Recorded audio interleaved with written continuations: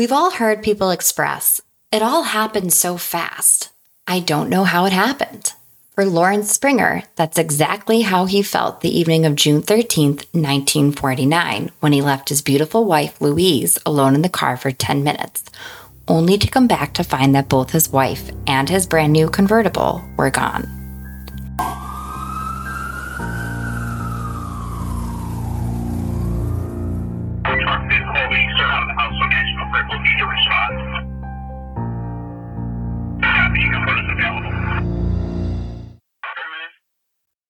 If you're listening, then you probably know that I'm your host, Catherine, and this is, in fact, Murder and Mediumship. The holidays are fast approaching, and you don't want to get stuck without a gift. If you didn't know, gift certificates are available on my website, catherineannintuitive.com, and if you're a member of Patreon, you can use code PatreonFAM, FAM15, link in the show notes, of course, for 15% off always during the duration of your membership.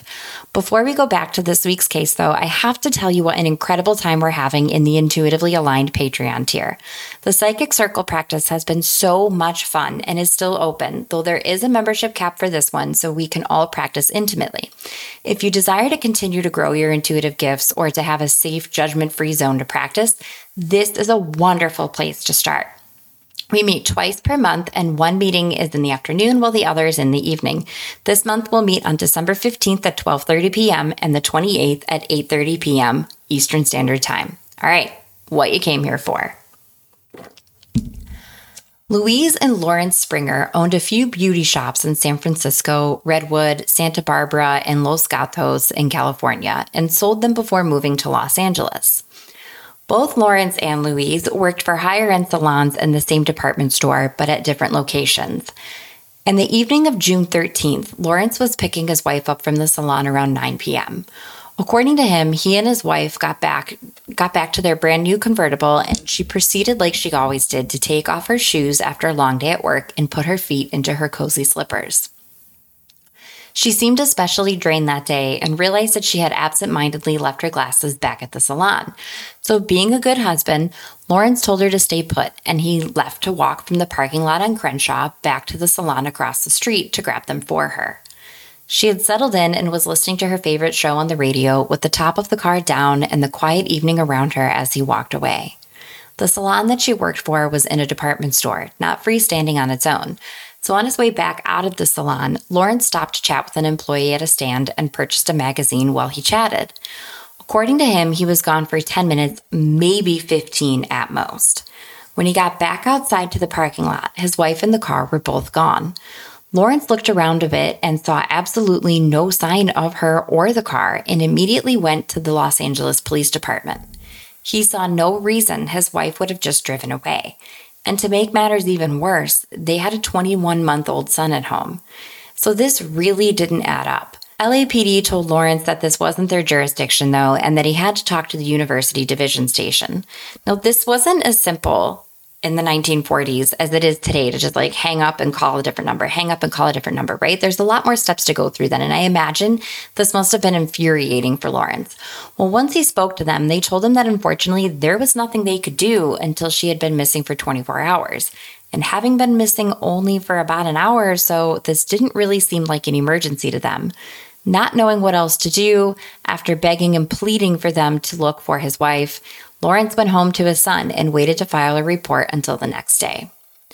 Unfortunately, it wouldn't be long before Lawrence found out what exactly had become of his wife that evening, as on June 16, 1949, LAPD received a phone call about a vehicle that had been parked for too long on 38th Street, a quiet residential location just a few miles away from the parking lot on Crenshaw.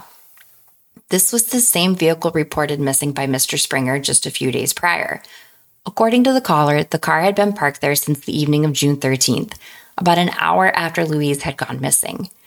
As police arrived to investigate the vehicle, the top had been put up, the windows were down though, and in the back seat of the car was Mrs. Louise Springer, face down, lying underneath a beautician's tarp, the one that was always kept in the back seat of their car. The state of her body was certainly disturbing and contains descriptions of sexual assault, so you may want to skip forward a bit if this is going to be too much for you to hear. There was a clothesline knotted around her neck with 2 knots under her left ear. Her brown skirt was tangled around her hips and twisted around her body. Her yellow suede jacket was pushed up and twisted as well. Her physical body showed no defensive wounds, leading police to believe that she was either taken completely by surprise or she knew her attacker and didn't believe she needed to be afraid when they approached her. Perhaps the most disturbing thing about the condition she was found in was that there was a 14-inch stick, a twig, that was about half an inch thick in diameter, shoved violently into her vaginal cavity. It also appeared that there were bruises around her right temple and the top of her head. Believe it or not, the police drove the vehicle to the morgue with Mrs. Springer still in the back seat.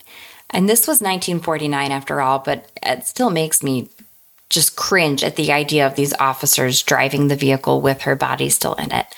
Once at the morgue, though, Dr. Frederick Newbar performed her autopsy, and this is the same man who performed the Black Dahlia's autopsy, and he was able to determine that the bruising on her head and temple were actually not bruises, but post-mortem tissue changes. Other sources do indicate, though, that she was struck on the head with enough force to knock her unconscious. Her body was in too advanced of a state of decomposition to be able to tell if she'd been strangled before or after her sexual assault. Dr. Newbar attempted to use a test that was new at the time, the acid phosphate test, to determine if there was any semen on her body, but the test was inconclusive, again because of her state of decomposition. With them being so new to the LA area and having sold all of their shops before moving there, rumors flew around why someone would have wanted to kill Louise, like infidelity maybe. Their housekeeper and nanny, Elizabeth Thompson, told the authorities that they really seemed like a happily married couple with a beautiful home and family. She knew of no enemies of either of theirs. And one thing did stick out to her, though, that she thought worthy of mention to the police. A few months prior to Louise's murder, Elizabeth had received a call while at the Springer home that was evidently lewd in nature. The call came in at a time of day Louise wasn't typically home. And they had asked to speak to her a number of times, and when Elizabeth insisted she wasn't there, they began to make lewd propositions to her, and she ultimately hung up. Louise had received another one of these calls from a male while at work, who hung up after asking for her. It wasn't just Louise receiving these phone calls either, as Lawrence had received 6 of these phone calls in 6 days from an unknown male. These calls were made to Lawrence's place of employment, but allegedly some of them were received at home too. It's not known whether or not this was the same person Elizabeth had been in contact with when she answered one of the calls, but I mean, come on, how many strange men are out there calling each of these people in this couple? It doesn't really make sense that it would be someone else, right? The information on the calls to Lawrence came from a retired LAPD detective and licensed private investigator, Steve Hodel. Now, some of you who are obsessed with true crime are going, Steve Hodel, what does he have to do with this? You may recognize the name if you're familiar with the Black Dahlia case. To be brief, Elizabeth Short, a beautiful woman, was found severed in two just 2 years prior, a few blocks from where Louise had been taken. Now, Steve Hodel believes that his father, Dr. George Hodel, was responsible for the death of the Black Dahlia, and he's written a book about it. In fact, I think he's written at this point multiple books, but the one I'm referencing is Black Dahlia Avenger, A Genius for Murder. There's also a podcast called The Root of Evil, which tells the story of the Hodel family and is hosted by George Hodel's great-granddaughters. I have not read Steve Hodel's book, but I have listened to the podcast, and not only is it very well done, I really thoroughly enjoyed the 2 women who host it, but it does feel fairly convincing that he could have been responsible for it, although I believe if you've listened to my Black Dahlia episode, I don't believe it was actually him who did it. I can see how it would be convincing, though. All of the evidence is circumstantial. However, all of this to say that Steve Hodel believes that the murder of Louise Springer is tied to the murder of Elizabeth Short. I'll, of course, link his site in the show notes, but he goes on to say that she was found only 3 blocks from where Elizabeth Short was found, and identifies her as another one of the 1940s lone woman murders, as there were a good number of women who found themselves alone and murdered and left on the streets of LA, many of which I believe, but don't quote me on this, he thinks that his father is also connected to. The detective assigned to Louise Springer's case was Detective Harry Hansen, who was also assigned to Elizabeth Short's murder. He believed the 2 were connected as well. The problem with this is only that at the time, the LAPD had a tendency to jump fairly quickly to nearly any murder being related to a serial killer, though the actual term serial killer wouldn't be coined until 1974. They often thought that these were all the same person. Witnesses living in the neighborhood of 38th Street said that they had seen a man in the Springers' car seem to adjust something in the back seat where Louise was found days later. Some claimed that this person was in a military uniform and that he had black curly hair.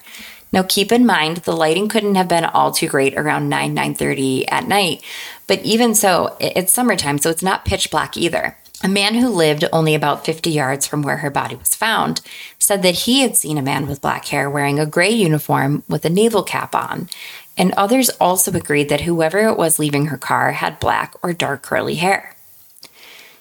Interestingly enough, during the commissioning of the crime, the police were literally yards away. According to witnesses, the Springers' car was heading east down 38th Street, and the driver swerved really suddenly to park on the south curb as a teenage driver was being pulled over by an officer right nearby.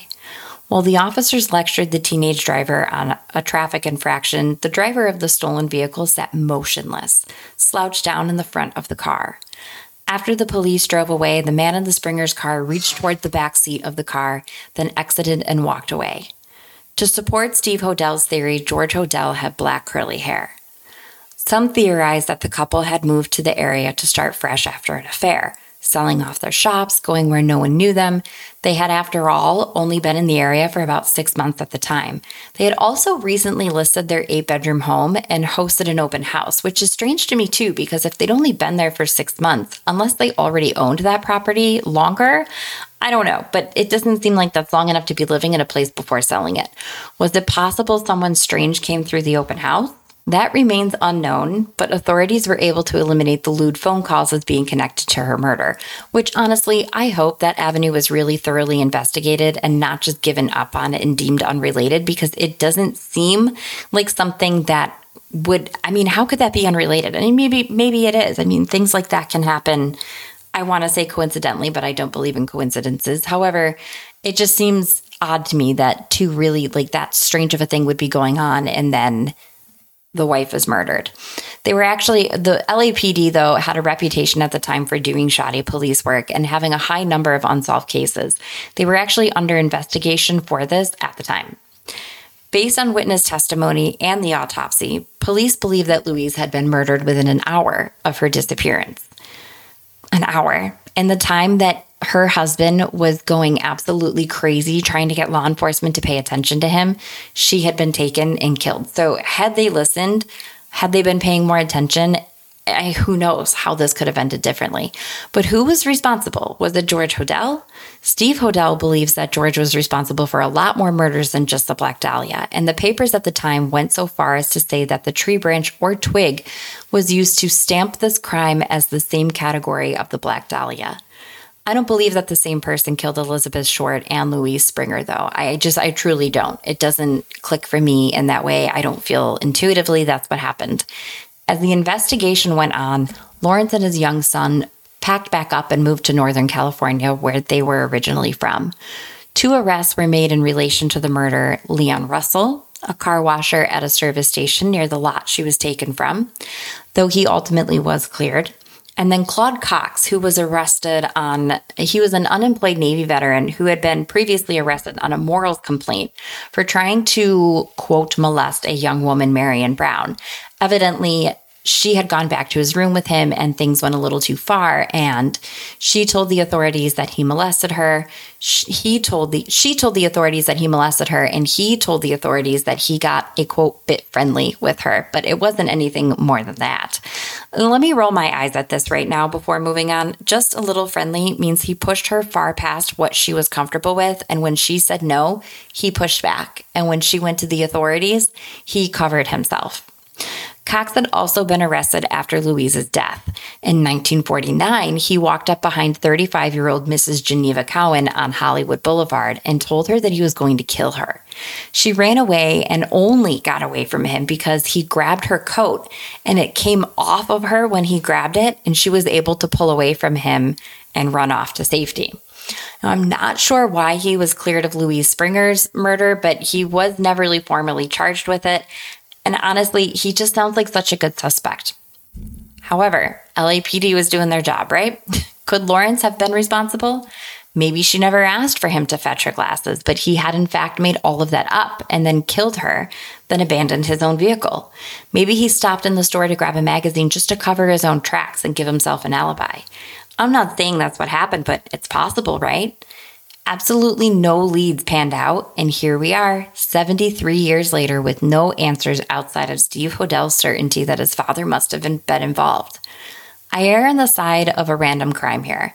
Someone who happened to be walking by as her husband exited the car, jumped in, did what he did, moved to the vehicle after knocking her unconscious, and did what he did and went off, with no one any the wiser. I do also believe that this person was responsible for various other deaths in the area, but that because the LAPD wasn't doing their jobs at the time, he got away with it. In January of 1950, just 6 months later, the LAPD was condemned by a Los Angeles County grand jury for failure to solve many murders and disappearances of unknown women.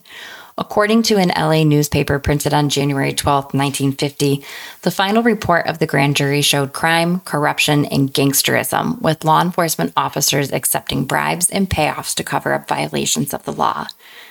Will it be solved? I really doubt it with this one. But with DNA solving multitudes of crimes that have previously been unsolvable, who really knows? What do you guys think? Let me know in the comments on the reel for today's episode, right on Instagram.